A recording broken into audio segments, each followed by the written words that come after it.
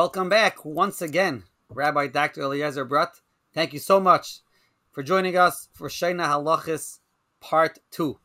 So, I mentioned that if anybody wants to be a sponsor, they should reach out.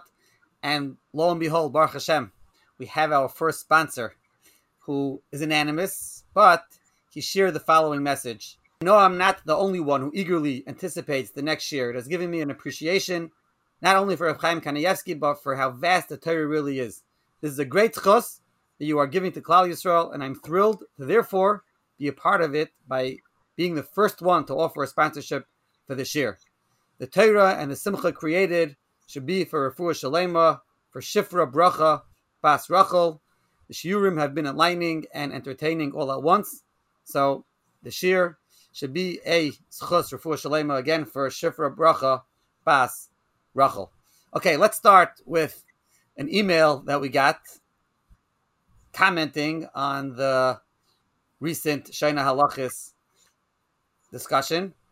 And the person, he wanted to make a macha protest about what was mentioned by Rabbi Yosef Cairo. We were discussing shikha, forgetting, and Rabbi Eliezer could discuss how he already discussed this in a previous episode, a letter from the Rambam.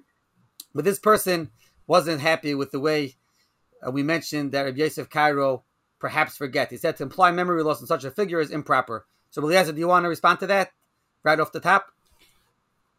Yes, so I will just mention one thing for this question. It's a very valid question. The quote that I brought about possible forgetting or changing of the mind of the Beis Yosef was from Reb Shmuel Vital, from Reb Chaim Vital, his father, great contemporary, a younger contemporary of the Rabbi Yosef Cairo. But just to put in context, I said, but even though I'm trying to avoid going in tangents, just one makar relating specifically to Rabbi Yosef Cairo, and that is that the Beis Yosef, as it was very well known, Shavuos is coming upon us faster than we realize, had a Magid, and that everyone knows. One of the things we stay up on Shavuos night is the whole story with the Beis Yosef and his Magid. So the Beis Yosef had this Magid, however the Magid works.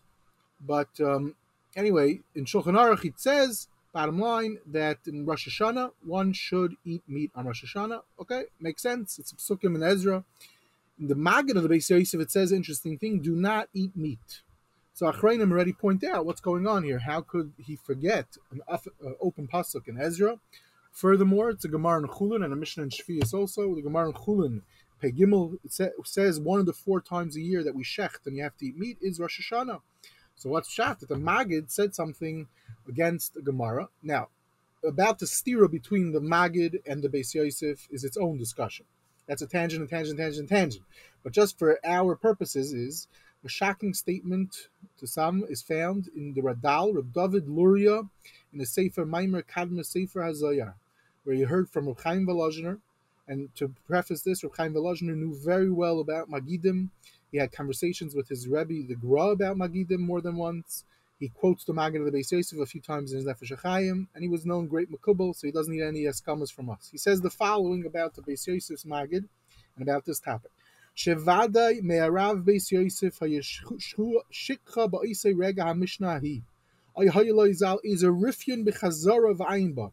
Asher alidei kain loy hi'ira kayach mishnah zu gam ba'magid ba'isei shah. And it triggered that the Magid gave him false information, and because there was Rifyun and Chazara in the Beis Yosef at the time when this statement came down in through the Magid through him. Now, it might sound very shocking, Reb Chaim Volozhiner saying this, but in Kabbalah, Makairis such as Moshe Cardavaru, Reb Chaim Vital, and others, they also say this when they're talking about Magidim. Akopanim, without getting into any more, what we see over here is Reb Chaim Volozhiner saying there's a possibility that the Beis Yosef forgetting could even be by someone as great as the Beis Yosef. And I mentioned in the first presentation over here with the Rambam, that the Rambam in a letter says he forgot, it seems from what we see in this letter, which is an authentic letter, the Rambam forgot his Makairis for some things until he found it, and that was the story that we quoted him. Okay, and I'll just add, tell me if you agree. It doesn't necessarily mean that we have to understand this shikha the way we understand it today with our friends and we forgot something. There could be something on a higher level. I mean, to say there's the first Gemara, obviously, and you can't comprehend this on a human level. Moshe Rabbeinu says shachachti, right? But whatever that means, right? So Moshe Rabbeinu is Moshe Rabbeinu. We can't even talk, So obviously, it means whatever that shikha means. There was some kind of something minashamayim, whatever it is. That at that point they didn't have Right. that makar. Is that the sphere? It's for sure fear, especially the further back you go in time. No question. When we talk about Avos, Moshe Rabbeinu, Tanaim, Amaram, but there's for sure such a thing out there. That's not even a doubt. Okay, fine. And one more question to address, and perhaps you'll address this in the actual conversation, is somebody sent the following question. He wanted to know what the Rav Chaim Zatzal say about the Aruch HaShulchan. He says it always bothered me that the Olam has raised the Mishnah Brura well over the Aruch HaShulchan for several reasons, and he lists his reasons. And obviously, we're not here, mi anu, to be machnis our small heads into these Bein Harim HaGedolim. But the Rav Chaim talking about the Aruch HaShulchan, is that something you'll discuss today? So I already alluded to more than once, just briefly, that so there's 2 points over here that just to say very quickly is as follows. It seems, and I've heard this from different people, I've seen a little bit, but not a much. What bothers people is that in Bnei Brak at least, and we have Reb Chaim Kanievsky saying this, and it's the Chazon Ish, which we quoted parts of it last time, is that the Mishnah Berurah Zeichel Eskab B'chol Yisrael Hu HaPaisik HaAchrim B'Dareinu B'Chelik Archaim. So what bothers people is what's the story with the Aruch HaShulchan. There's a Chibur Aruch HaShulchan written mamish in the same time. So number one is I had heard, and hearing is not necessarily from a valid source, but I heard that the Chazon Ish had problems with Aruch HaShulchan and stuff like that. The truth is that looking through Reb Chaim Kanievsky's Seforim, you will see that Reb Chaim Kanievsky has no problem with Aruch HaShulchan. He's familiar with him, and he uses him keseder in other chalakim of Shulchan Aruch all the time. He's machri like him. He never says any bad things about him. If the Chazon Ish wasn't into him, or even said something zilzalik about him, a zilzal in their madregas, so to speak, he would never really mention him. In Aruch HaShulchan Asid, which is relating to Zraim, Reb Chaim Kanievsky uses it extensively in the Derech Emunah. Not that he's passing like every one of them, but he's using him as a person to discuss. So the sentiment that I get from looking in Reb Chaim Kanievsky, not Torah Shebal Peh, from Torah Shebeksav of Reb Chaim Kanievsky's Torah, that he does not have a problem with the Aruch HaShulchan, really. In Aruch Chaim, as far as a Paisik Achron, the Messiah of the Chazon Ish, for whatever reasons, and Reb Chaim Kanievsky is based on that Messiah, was the Mishnah Berurah.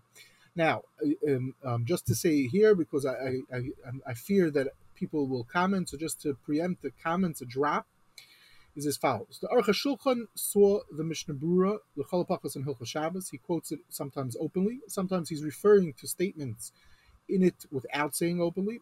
Rav Eitam Henkin, in his work, Tarich Lefanei Shulchan, which I had the schus to be involved with the producing of the book, has a small chapter about this. Chaval, he was probably going to write a much bigger chapter, but we don't have all the materials, but we have some, and it's found a little bit's found in the book. And he shows such a thing that the Aruch HaShulchan seem sometimes to be referred to Mishnah Berurah. They got along. They're both Litvaks. I don't know. We don't know if they have any contact personally with each other, but we have no reason to assume there was any fights. As far as we know, no one ever found that there was any such things, any controversies, that they're both on different sides. Even the Aruch HaShulchan, one has to understand, is a Talmud of Alajin, a brother-in-law of the Netziv. He's one of the Gedolei Hadar of the time, one of the active, most Rabbanim. He's involved with many of the controversies. A very, very well-known Paisik, people writing in Chuvas. And besides, he also wrote this incredible work called Aruch HaShulchan, which we found that after he died, he also wrote called Aruch HaShulchan Asid. So basically, he wrote systematic halacha work on Dalit Chelkei Shulchan Aruch, including Zraim, Kachim, and Tyrus, unheard of things since the Rambam. Anyway, if in certain circles, people, Talmidim of Rav Moshe, say over there, Rav Moshe was very into that you go like the Aruch HaShulchan over the Mishnah Berurah. Rav Henkin, who was also said similar type of things, but both Rav Moshe and Rav Henkin were also very into the Mishnah Berurah. Rav Henkin knew the Mishnah Berurah Baal Peh. So they had their Messiah, and there are definitely people, I've heard also people from Talmid and Rav Ruderman saying over there, Rav Ruderman also said a similar thing, that the Aruch HaShulchan was the Paisik and Litva. The conversation, this is obviously telling a lot of hearsay and possibilities, but whatever. there's no question that L'Shem Shamayim, both of these chiburim were incredible works, and they helped. They're going on different approaches and different methods. Not for now, not this. We're trying to keep the podcast this to Reb Chaim Kanievsky. Just to mention one last thing about this is that there seems to be a zilzul. This is biksav a little bit, that some people feel that the reason about that they're trying to look, why is it that Reb Chaim Kanievsky is not into the Aruch HaShulchan per se? Let's say for Chaim, why didn't he write a sikkum of the Aruch HaShulchan? Or the Chazon Ish, when he lists his paiskim, he doesn't list the Aruch HaShulchan in the list. So they look, and they, based on this Messiah that doesn't really exist anywhere, which we don't have, but they say something to the effect that, oh, look, these Mizrahi people, they're looking for a paisik to hang the hat on, that he's more kuladik than the Mishnah Berurah, such as the Aruch HaShulchan, and there's a new revival for the Aruch HaShulchan, and it's incha chutzpah gdoila yaisem mizet to say such a thing about one of the gdoila paisik in the Aruch HaShulchan. I've seen it a little bit. I've seen young people writing about the Aruch HaShulchan because of all this hearsay to try to say, oh, the Aruch HaShulchan, it must be something's up, so let's find the problematic thing, like, who are you to talk about this? I'm saying Aruch HaShulchan was one of the great paiskim before the war. Anyway, Ad Khan, more than enough off the topic of this this Indian, but this is a point worth to point out to avoid any more problems or questions about this thing. Okay, so we're going to dive back in. Rabbi Brodt did not have a chance to finish up on the Shoneh Halachos, and as we say, thank you again for the sponsor. It should be Refuah Shalema. And again, any questions or comments, feel free to email eliezerbrot@gmail.com, myself, Shwed, M, SEHWEDM @OU.org. Okay, so Eliezer, jump right into what you wanted to add to the last podcast. Okay, so just a few points. One is that it's very interesting. I noticed the lashon in the Hagdama of the Shoneh Halachos, when he talks about the Mishnah Berurah, he says what's his style of a sefer. He throws in, it's going to be Kederach HaSefer Chaya Yadam. And although the truth is, it's not really like I mentioned briefly last time, it's not really like the Chaya Yadam. The Chaya Yadam gives much more meat, so to speak. He says more reasoning behind a certain psukim, even in the top part. Forget about the Mishras Adam. But there's a special thing going on over here, which is that there was a chashivus in Lita Bechlal, and the Chazon Ish and the Stipler were very into the Chachmas Adam / Chaya Yadam. There's a famous letter of the Chazon Ish where the Chazon Ish writes, it's quoted in relating to other controversy, the controversy that letter was written about. When he talks about, he says, Ein lanu lintais, to steer away from Midivrei Hagoyin Chachmas Adam shekava besifrei shemenhagenu b'chulu, and then he says, the sifrei his spashet b'doyer b'chol eretz lita. And then he continues in the letter whatever he's talking about. The Chazon Ish was very into the Chachmas Adam in general. The Stipler I also saw was very into the Chaya Yadam, Chachmas Adam, and also I recently read an interview about Gedalia Nadel, similar thing, when Yeridea to go with all the psakim of the Chachmas Adam when possible. And just to mention one last source, is there's obviously many sources, and it's its own conversation about the Chaya Adam and Chachmas Adam, but I came across recently, Ritzala Rakov writes that, he was from England, he writes, how should one paskin? He says the Seforim, Chaya Adam, the Chachmas Adam, he was machshir them very much, and he was paskin like them, halacha l'maisa, and he gave shiurim on them. Chafetz Chaim also rather gave shiurim on the Chaya Adam before he wrote his Mishnah Berurah. Akopanim, the Sefer was very important, and that's why he's throwing out that he's copying on some level, the Kitzer level, making it accessible to the Chaya Adam. That's why Reb Chaim Kanievsky is being madgish this prat. Okay, that Ad Khan for that one other point that I wanted to mention relating to the introduction. Okay. So you mentioned last time the Shoneh Halachos was sort of a sikum, not a sikum, I don't know if that's the right word, but focused on bringing out it was a tamsis, maybe that's a better word, of the Mishnah Berurah and the Chazon Ish. Anything else you want to add about the Chazon Ish? Spend a lot of time on Mishnah Berurah, maybe focus on the Chazon Ish a little bit more. Yeah, so two things. One is, two things I wanted to mention. One is that the Chazon Ish and the Mishnah Berurah, so I recently came across a few different stories, how I mentioned that there's the Maisa Ish.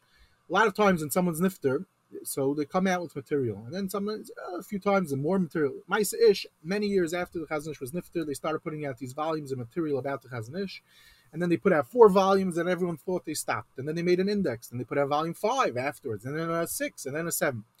In one of the volumes, they have a ton of information just written from Reb Chaim Kanievsky about the Chazon Ish. So there he talks about a certain shaila that he had. He says he asked the Chazon Ish, and the Chazon Ish said, let's bring out a Mishnah Berurah, and then he paskin based on the Mishnah Berurah. And there's other such stories in the Archas Ravenu and in the Mais Ish that the Chazon Ish had was very into, even though we mentioned last week, he argues on the Mishnah Berurah many times that the Mishnah Berurah was his go-to sefer to look at first before talking about something. But that's one aspect of Shoneh Halachos, and that's where we mentioned the Shoneh Halachos and the Mishnah Berurah aspect.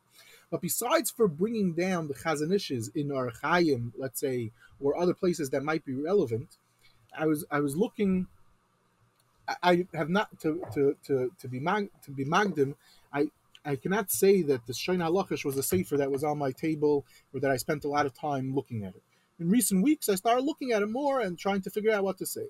Fine. After I came up with some different things, all of a sudden it pops out to me. I'm looking at a sif in Shimon Yud Ches, and then I see he brings a psak from the Chazon Ish, Shebesayf Sefer Menucha Nechayna.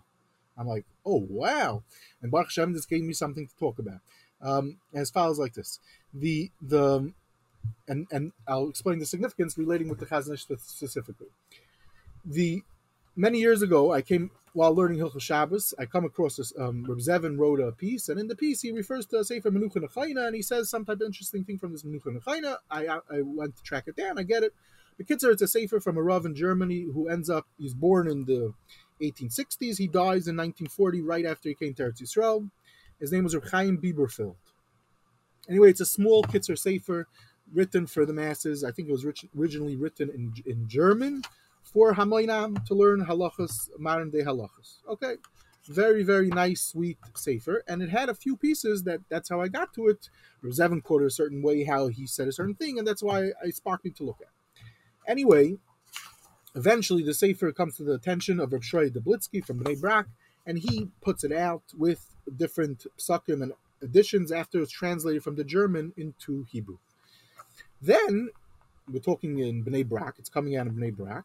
So at one point, I believe it was in the 60s, maybe even earlier, Reb Kalman Kahana, he also added in a few pages of psukim from the Chazon Ish. And seems, and there's about 4 or 5 pages in here, which has fascinating psukim that he had a Messiah from the Chazon Ish. So much so, these psukim, the few pages over here, the Chazon Ish checked over every single psak in here, and this is why Reb Chaim Kanievsky is bringing down, for example, in Siman Shin Yud Ches, a psak about what? Shimush b'chashmal. This is one of the first places where the Chazon Ish talks about chashmal on Shabbos and his famous shitas. Now, in Shin Chav Vav, come across that he also brings a Menucha Nechayna, and then he throws you in the following piece of information. Reb Greineman says that the Chazon Ish went over carefully these psukim, that he's justifying why he could bring this down. The answer is because this is coming from Reb Kalman Kahana. Now, the Reb Kalman Kahana was very close with the Chazon Ish, and Lamashal has a sefer in Hilchos Nida, which became for many, many years a sefer that many Chasanim used to use when they learned Hilchos Nida, and in it, the Chazon Ish also went through it and has certain psukim in there that are quoted from this sefer from Reb Kalman Kahana. Now, this sefer from Menucha Nechayna, just to mention mamish briefly, 2-3 other points. Besides, I mentioned that with Dablitsky updating the sefer. Reb Shlomo Zalman writes very, very positive about the sefer, which can be found in one of the later editions of this Menucha Nechayna, where the son wrote a whole history of his father, how a tremendous person he was. And then Reb Zevin has, like Kedarkai, one of his incredible book reviews about the Sefer, showing the chashivas of the Sefer. And he writes, one of the fascinating, important parts of this Sefer is the psukim of the Chazon Ish. Besides that, the Etzem Sefer is Gevaldik, and that's how I got to the Sefer, because of Reb Zevin using it in a different Sefer of his. But he says, Arba Amudim Taifis, the special halachas gedolos we have from here that are mamish negate to the Metzius. And even though in the Seforim of the Chazon Ish, we see him as a great gadol b'Torah, and Kiyadur of Zevin wrote about the Chazon Ish b'Arichos, But we see over here we see the Chazon Ish's knowledge and technical aspects of modern day Shilas, says Reb Zevin, in these 4 pages of Psukim, and that's why it's very significant. This is where the Chazon Ish, his sheet about electricity become famous from, and that's what Reb what's his name, Chaim is bringing down in here in Derech Emunah. It's in his Shoneh Halachos. And it's interesting is that Zevin at the time when he wrote his book review in the 1940s writes, so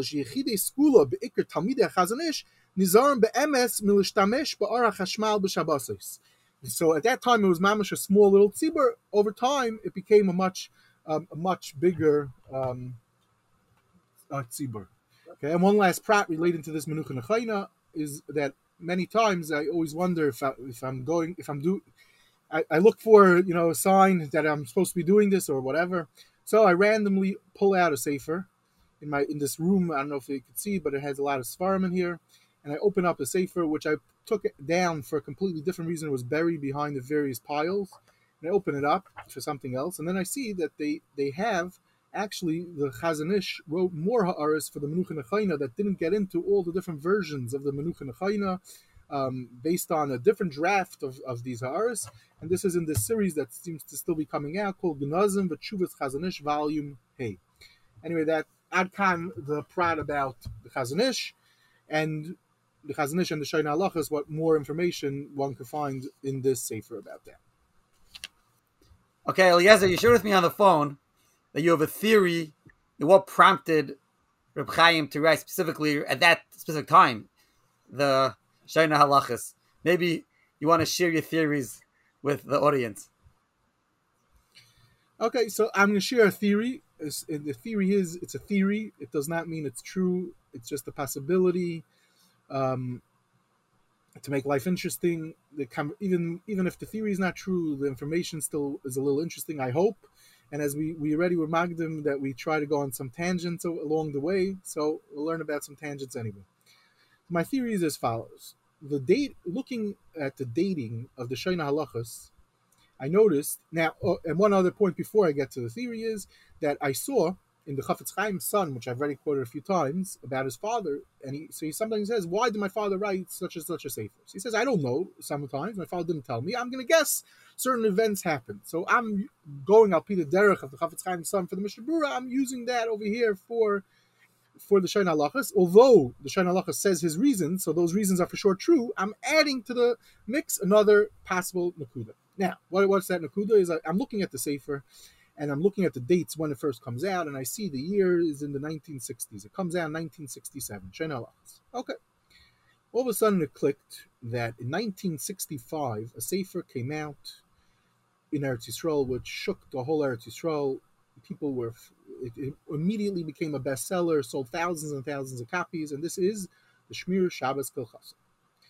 At the age of 38, Yeshua Neuvart wrote this work, which eventually became the classic, and for until today, everyone has it. It's in every house, America, Israel. It's translated into English also, and it's become okay.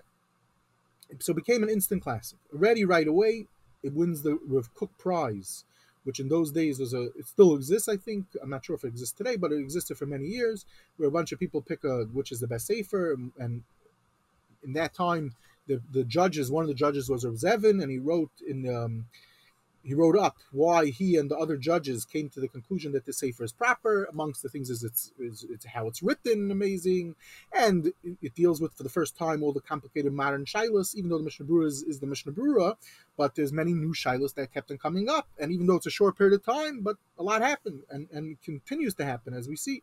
So Shmir Shabbos Kilchasa was the first such sefer to deal with many of these issues head on. And the style and many other things about the Sefer attracted it, and he won the prize and became very famous. Okay. Now, less known, also significant is that even though he was a young 38-year-old person writing a monumental halachic work, he was also a Talmud Muvak of the great Reb Shlomo Zalman Auerbach, and he wrote the Sefer at the time. Now, why did he choose to write the Sefer? So it seems to be already well known, and he writes about this in the introduction in the newest edition of the Shmir Shabbos Kilchasa, that he was where he was during World War II for many years. He hid out in Holland. A whole life is how he got there, and Shabbos He had a Mishnah Berurah Hilchos Shabbos that was one of the only Seforim he had. He mastered it, and different schusim of being nizer on Shmir Shabbos, he held that he's going to make it his business to work on Hilchos Shabbos, and which eventually he does, and he created this work that he did. Okay, now what I found fascinating is as follows. It turns out that it was known that there was controversy with the Sefer, and there was askamas that certain people backed off of the askamas, and certain psakim became famous, and then they were removed. Turns out that the first edition, which is 1965, it seems that there is 5 editions. Someone who wrote a master paper on the Shmir Shabbos Chachasa has located that there was 5 different editions of the first edition. Anyway, this controversy, like everything else, there's controversies. But what was the controversy about?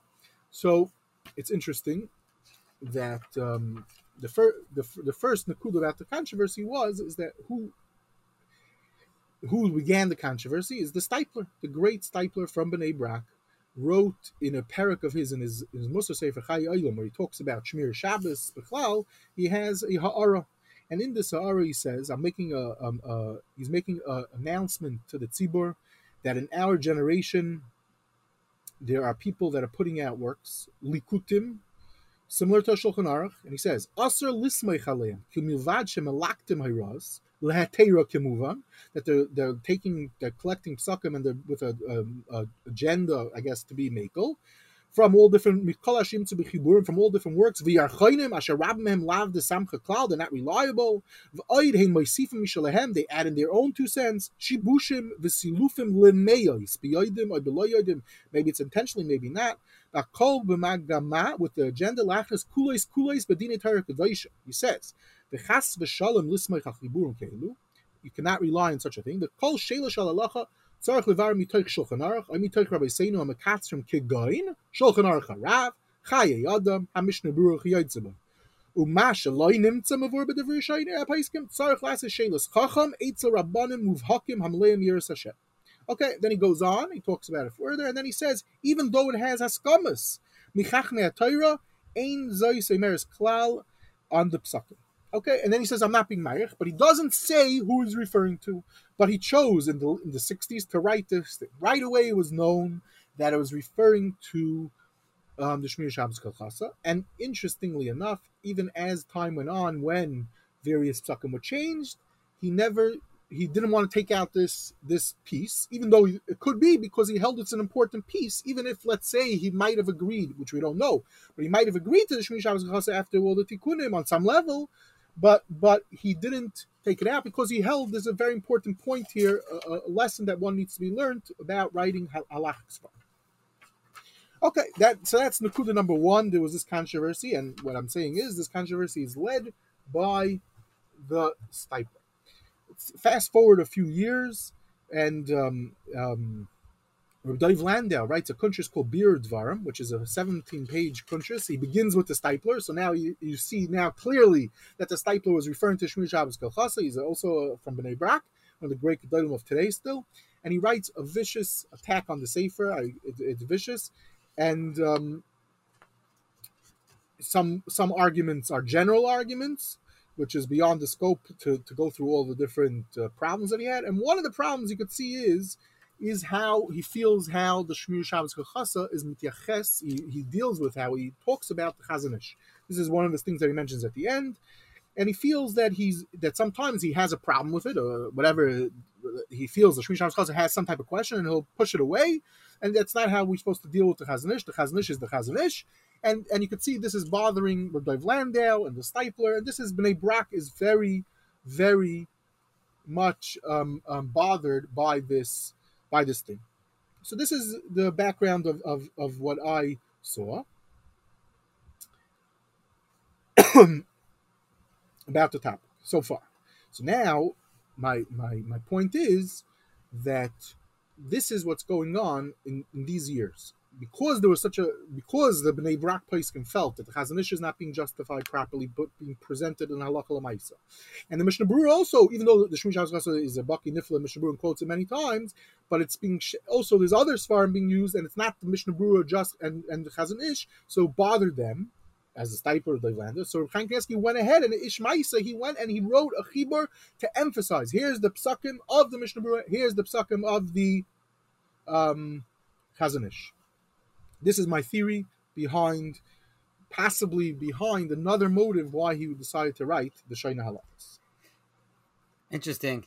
So I came across, there's a while back, David Bashefkin, who wears many hats, also has a podcast, 1840, and he did a series on Shabbos quite a while ago. And I remember he had Chazan Yaakov Matzin on, who, I don't know all the details. Actually, his son works for the OU, Rabbi Yisrael Matzin. His father, I think, was a bacher at that time. I'm not sure exactly where he was learning, but he ended up being the secretary, so to speak, to deal with all the letters and all the controversy that was coming into Rav Neuvert. Rav Neuvert, apparently, and Eliezer, you could talk about this probably more, was an Adam Chashvad Mo'ay, but also a tremendous Balmidus, someone who wasn't, someone who liked hacking around. And I think he wanted to dress. You tell me, I think you listened to the podcast, you looked over the transcript, and he talks about this over there. Yeah. So it's interesting is that when you sent me to this source that he says that he didn't want to show Rav Shlomo Zalman Auerbach the letters that he got from Bnei Brak, these sharp letters, because they were also being Zalzal on Rav Shlomo Zalman Auerbach. So he sort of he didn't want to hurt his Rebbe in any form because he felt it's not fair to his Rebbe, so he avoided it. But I think he did. It sounds like he did tell him that there were that people raised issues, but and then he went and he fixed it up at least on some levels in the different editions to address some of the criticism that came out from Bnei Brak. But it was a very interesting interview that David Bashefkin had over there with this Metzia that he found, the secretary at the time. During this controversy, he was a young bacher, and he saw these letters, which obviously I would love to see, and I'm sure people would love to see, but I doubt they're meant for the public eye. And also, David Bashefkin himself wrote an article about the chashivas of the Sefer Shmini Shabbos Chasei, how Lamais, in the end, it did become the classic, and it is considered the classic Sefer Ariyim. Now, but I just want to be madgish over here that I'm not going into, which is really what's sort of behind this, is that there's different approaches in halacha. It's not unusual that sometimes different poskim have different shitas. And when one learns, before World War II, there were many poskim. They lived in different cities, different areas. Hungarian Gedolim had one way of psak, and Litvish had a different way of psak, and Hasidim had a different way.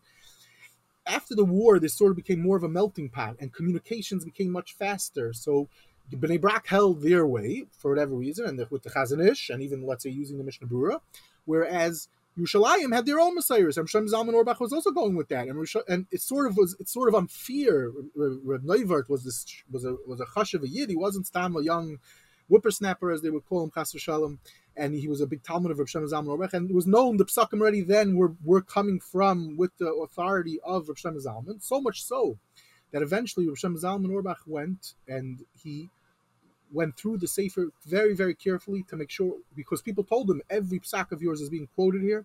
So he double-checked it, triple-checked it. He used to sit in a room, Seif Yamav, to check everything, and he released a volume of Tikkunim and Meluim on all these psakim.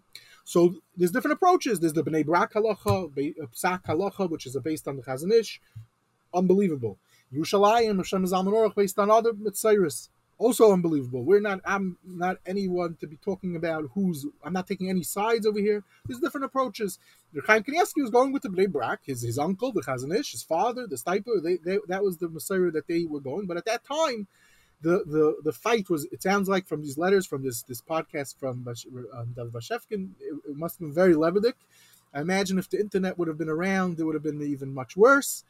It has the nature of such a type of thing that could have happened. And today we see it die down, although, just to be Messiah, just on a tangent, that the Shmini Shabbos Chasei, when it was supposed to come out, and there were other diyunim, but there was a whole diyun when the newest edition that we have, this fat, updated 1,000-page version of Chelik Aleph came out, there was also tumults about how it's going to shift, if it might shift away from the psakim of Rosh Zalman to Rabbi Yashib psakim, but this is beyond the scope of our discussion. But now I'm just going to talk about two more very short pieces relating to this. That relates to the Shoneh Halachos, but more about the Yachas of the Mishnah Berurah and Rochaim Kanievsky. And that is like this. Two of them they're just both very nice stories, and they're very, very recent stories, so that's why I feel that they're very kedai. Some of them people heard of already. Okay, one of the stories is like this. There was a machon the way I heard about the story first was there used to be a newsletter, a Parsha Gillian that used to come out of relating to Rav Chaim Kanievsky, stuff that he said, stories, Torah of his weekly, and someone would once in a while cut a piece from it that he found interesting and he would send it on to me. And in one of the pieces, it says that a group of Avrechim, someone was about to put out an edition of the Psikta, and they wanted to know if the Psikta that the edition they were using was from someone Shlomo Buber. They wanted to know if people, I guess, they saw a picture of him, and they were very nervous that he didn't look from, and then they checked into him and they thought maybe he's a maskil. Could we use him? Could we use him for the main source of our work that we're putting out? So the story goes, they went to ask Reb Chaim Kanievsky, and without going into all the back and forth, basically Reb Chaim Kanievsky says it's a beferish and Mishnah Brura that you could use the Sefer. So like, what? Says not. So he said, we're not asking about the psikta. We want to know is could we also use his material, this Buber himself? So Chaim Kanievsky says, yeah, the Mishnah, it's a beferish Mishnah Brura.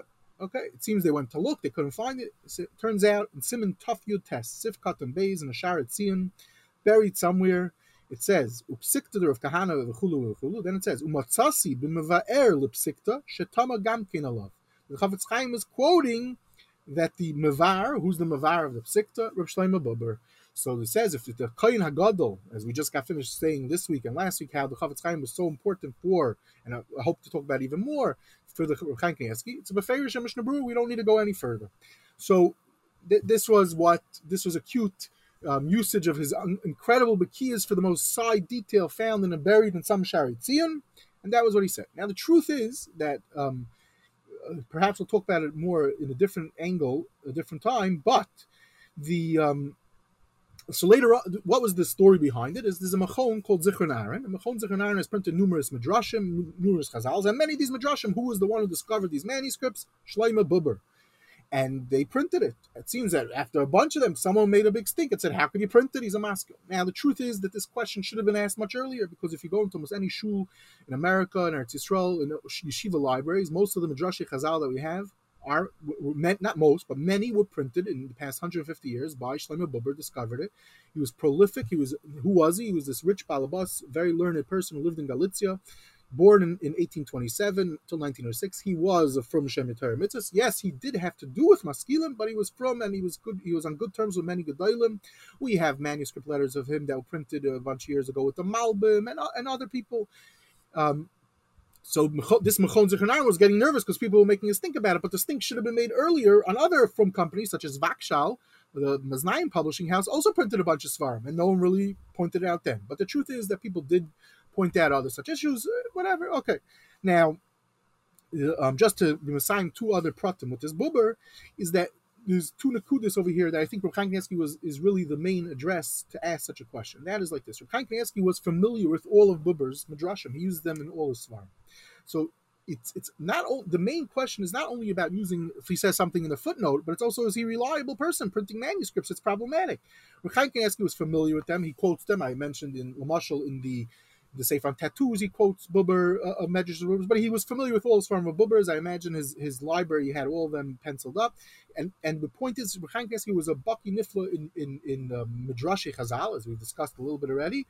If he found pieces that were problematic, he would have pointed it out. And right away, when they would have walked into him, he said, Buber, stay away from him. It's not only that the Chafetz Chaim quoted him b'Teiris and Magia, it's also that Reb Chaim Kanievsky himself, if there was something problematic, he would have known about it. What am I alluding to? Is that there's many midrashim that have been printed over the years, and Chaim Kanievsky, they're collected in different forms. One such famous collection was put out called Eitzer Midrashim. Chaim Kanievsky at one point wrote numerous hagayis on them, and things that he felt problematic, he writes, take out this piece is problematic. So I have no doubt that if Buber had printed problematic things, Chaim Kanievsky would have picked up on it years ago, and he would have made a pointed this out. One other thing about this Buber, because of a personal nagias for me, was that a few years ago, I came across. I put out a work from a Yid Moshe Reines. This Moshe Reines was a son of Rav Reines, the famous Rav Reines. He died tragically at the age of 21. Anyway, this Moshe Reines, he was already at the young age of 14. He's putting out material and svarim and articles all over. When I began a project to put out his material, I thought it was going to be a small booklet of a few 100, 200 pages, and it turns out the volume ended up being this thick, 750 pages, and of material. While I was looking into him, I came across, he wrote about Buber. Turns out he wrote about Buber in his lifetime. Where did he get the material from Buber? And he wrote, I found from manuscript 24 letters of his to Buber, and you see from these letters, I printed them in this volume called Nifchar Ksavim, and you see from here this young 16-year-old guy writing to Buber. At that time was already one of the most chashuva people, and he's a rich gvir also, chashuva Talmud Chacham. Everyone gave him covet. He put out many Svarim. He's one of the biggest, most popular people in the city, Lemberg. I think Lemberg it was, but he's a very well-known person on all fronts. And you have the 16-year-old guy driving him nuts for all different things. It's amazing to see these letters. I printed them. And you see from the letters that he's still answering him, even though he's bothering him a little, what we would call maybe a little nudnik, possibly, with unbelievable patience. And he helps him, he gives him material, and he writes this. Moshe Reines wrote the first essay while Buber's alive about Buber is printed in this work. Anyway, so I just have to mention it only because to plug my own self of something that I did a few years ago. Okay, that's one point. And then just to Messiah with one last point, again, to show the keys of the Chafetz Chaim, in the Chafetz Chaim's material, the Mishnah Berurah in Chaim Kanievsky's world. And that is, this came out during the Corona. This was a tumult. Everyone was talking about wearing masks, not wearing masks. It seems at some point someone went and asked Chaim Kanievsky about it. So Chaim Kanievsky says, "This is often a bir halacha." What? A bir halacha talking about masks during a magefa? What's going on? So it turns out, if one looks in the Mishnah Berurah, in the bir halacha, Taf Kuf Nun Daled Sivav, we find Ayin B'Sefer Pischei Olam. This is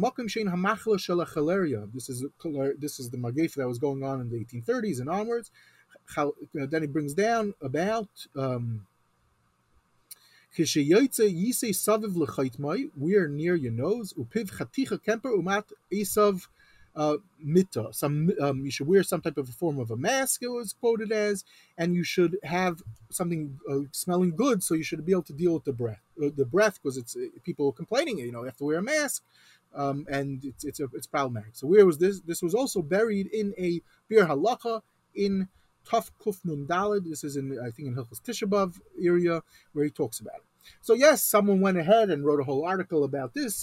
During Corona, many millions of articles came out about all different Brotim, but this was a famous thing. The Bekiyas from Chaim Kanievsky, somewhere out of the ordinary that he found. He opens up his bir halacha, locates it. Now, just to be Messiah, because this is, once you're talking about this chibur, and it played a role, is that this Pischei Olam is actually one of the hidden sources of the Mishnah Berurah. It's first printed in 1901.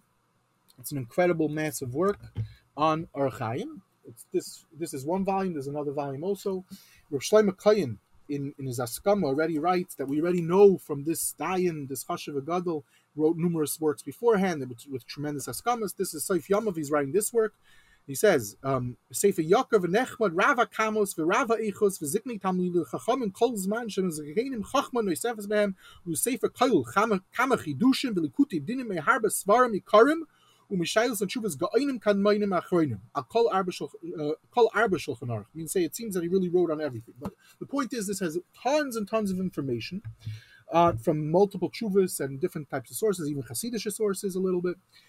Excellent Sefer. It's not really used today. Very few people know about it. It is available on Hebrew books, but the Chafetz Chaim did know about it. He used it openly a few times, and it seems also other times. He had other Seforim of his, in Lamashal in Hilchos Tefillin, he quotes a different Sefer of his, and just Bechlal, the Stipler also has two interesting things. In the Archas Rabbeinu, at one point I see that the Stipler really liked Sefer Malaktim, such as, he says, he brings down, what was an example? The Pischei Olam on Chaim.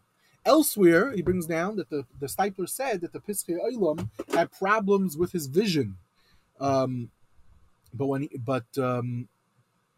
he made a promise that if he's able to finish up a Sefer, and he finished up a Sefer, and he got back. It seems he got back his Re'iyah. The Stipler brings it down in a different place. They bring it down from the Stipler in the Archas Rabbeinu. All in all, I would say is it's it's another tool. It's kedai to be aware of, and as I said, it was used by the Mishnah Berurah, and this Chaim Kanievsky, again, when he was asked during the Corona, all the different questions that he was asked, he said, it's often a Mishnah Berurah. So not only was he writing the Shoneh Halachos, he knew the Mishnah Berurah, even the most side pieces of information, the names of people quoted, etc., etc. Thank you very much. a lot of fascinating material. Looks like we've kept this conversation to around the 45-minute mark. What's next on your agenda, Rabbi Brodt? It's a good chance that we will continue with the Derech Emuna in the next series, in the next episode of the series, continuing with the world of halacha of Rabbi Chaim Kanievsky. Okay, looking forward. If you're still listening, if you have any questions or comments, again, send either one of us an email, eliezerbrodt@gmail.com, shwedm@ou.org, and sponsorships are available. Once again, thank you to the sponsor, and the discussion should be a schus refuah shalema for Shifra Bracha Bas Rachel. Have a very good day. Thank you.